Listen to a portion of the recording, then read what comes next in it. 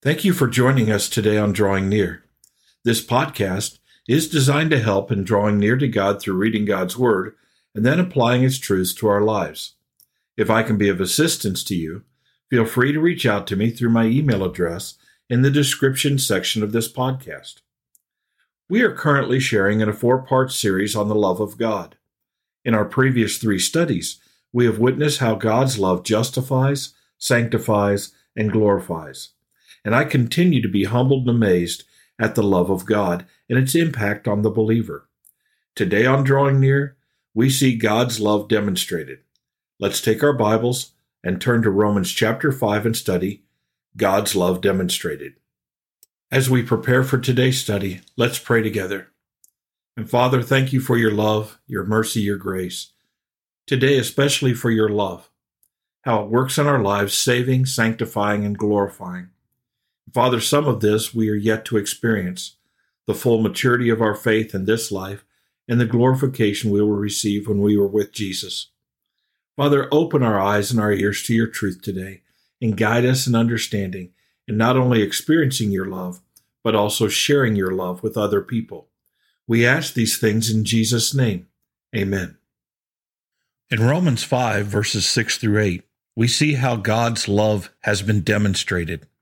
In verse 6, it says this, "For while we were still helpless, at the right time Christ died for the ungodly." Here in verse 6, we see our problem, and we need to note, it is our problem. It's not God's problem. It's our problem. We're the ones who are stuck in a situation that needs help. We are told 2 things here in verse 6. It says, "For while we were still helpless," so we're helpless, "at the right time Christ died for the ungodly." So we're ungodly. So here's our problem. We are ungodly sinners. We have all, like sheep, gone astray, turning to our own way. There is none righteous, no, not one. All have sinned and come short of the glory of God. We are sinners. And in God's righteous judgment, we are condemned to eternal hell and separation from God. It is God's judgment that sinners are condemned, and his judgment is the only judgment that matters. It doesn't matter what people think. It doesn't matter if you and I think that our sins are not worthy of such a judgment. God, in his righteousness, in his holiness, has justly judged that sinners are condemned to hell. So we have a problem. We are ungodly. We are condemned. But in verse 6, it not only says that we are ungodly, but it says that we are helpless. It is a condition that we are helpless to remedy. We are sinners, we are condemned, and we cannot do anything about it. The solution is completely beyond our control. But verse 6 tells us, while we were still helpless, at the right time Christ died for the ungodly. We have this problem, but God is the one who solves it. He's under no obligation to solve it, but he does. Christ died for the ungodly. The solution for our problem, for our ungodliness, in our helplessness, is that God sent Jesus Christ to die on the cross for our sins. Isaiah 53 tells us, "He is despised and rejected by men, a man of sorrow and acquainted with grief. And we hid, as it were, our faces from him. He was despised, and we did not esteem him. Surely he has borne our griefs and carried our sorrows. Yet we esteemed him stricken, smitten by God, and afflicted. He was wounded for our transgressions. He was bruised for our iniquities. And the chastisement for our peace was upon him, and by his stripes we are healed. All we like sheep have gone astray. We have turned every one to his own way, and the Lord has laid on him the iniquity of us all." God's solution for our problem is that Jesus Christ, a sinless sacrifice, would die on the cross bearing our sin and our guilt, and through his death, burial, and resurrection, would provide salvation for the helpless, ungodly sinner. This all took place, according to verse 6, at the right time. I think it's important to note that God not only has a plan and a purpose, but he accomplishes his purposes on his timetable. God is all-knowing, all-wise. He is in total control of all of his creation. He has plans and purposes, and he accomplishes this on his own timetable. And so at the right time, at the appointed time, Christ died for the ungodly.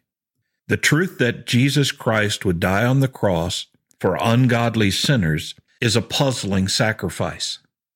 It should bring about some questions, some wonderment, because we're told in verse 7, "For one will hardly die for a righteous man, though perhaps for the good man someone would dare even to die."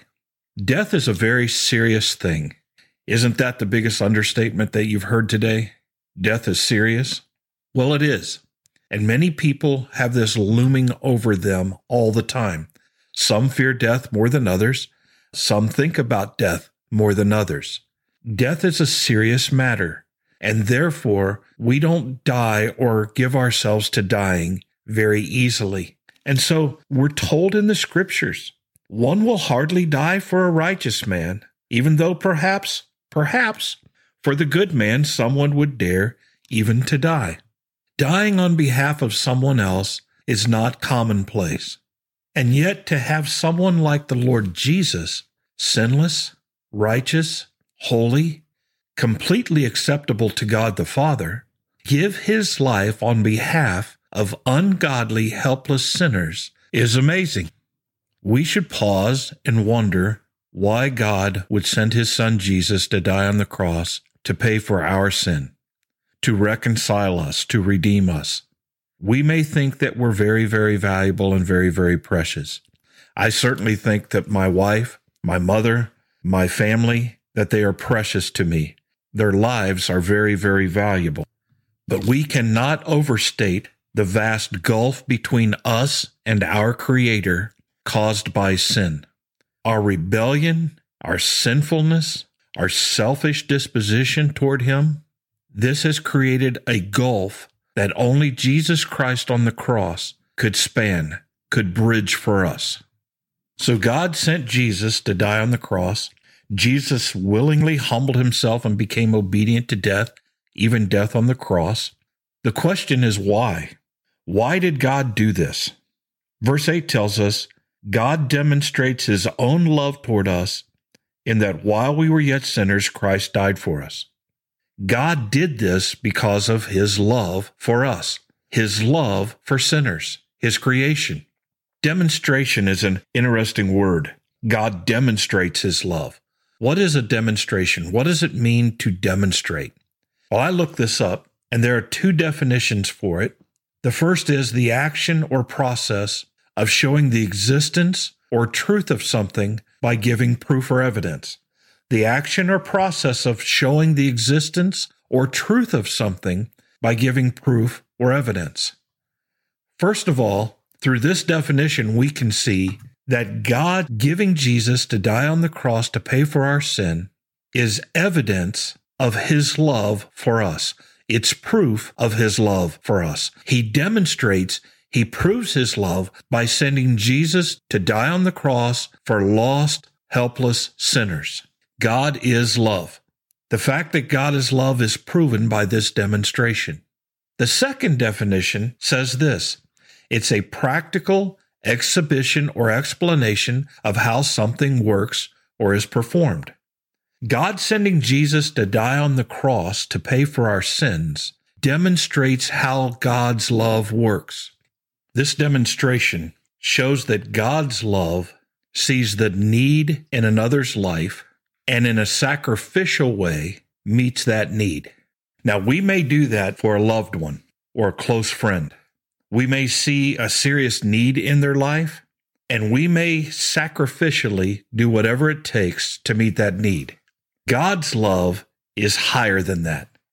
God's love saw the need in helpless sinners, in his enemies, those who had rebelled against him, and he was willing to meet their need, to pay for their sin, to provide salvation and forgiveness of sin through the sacrifice of Jesus Christ.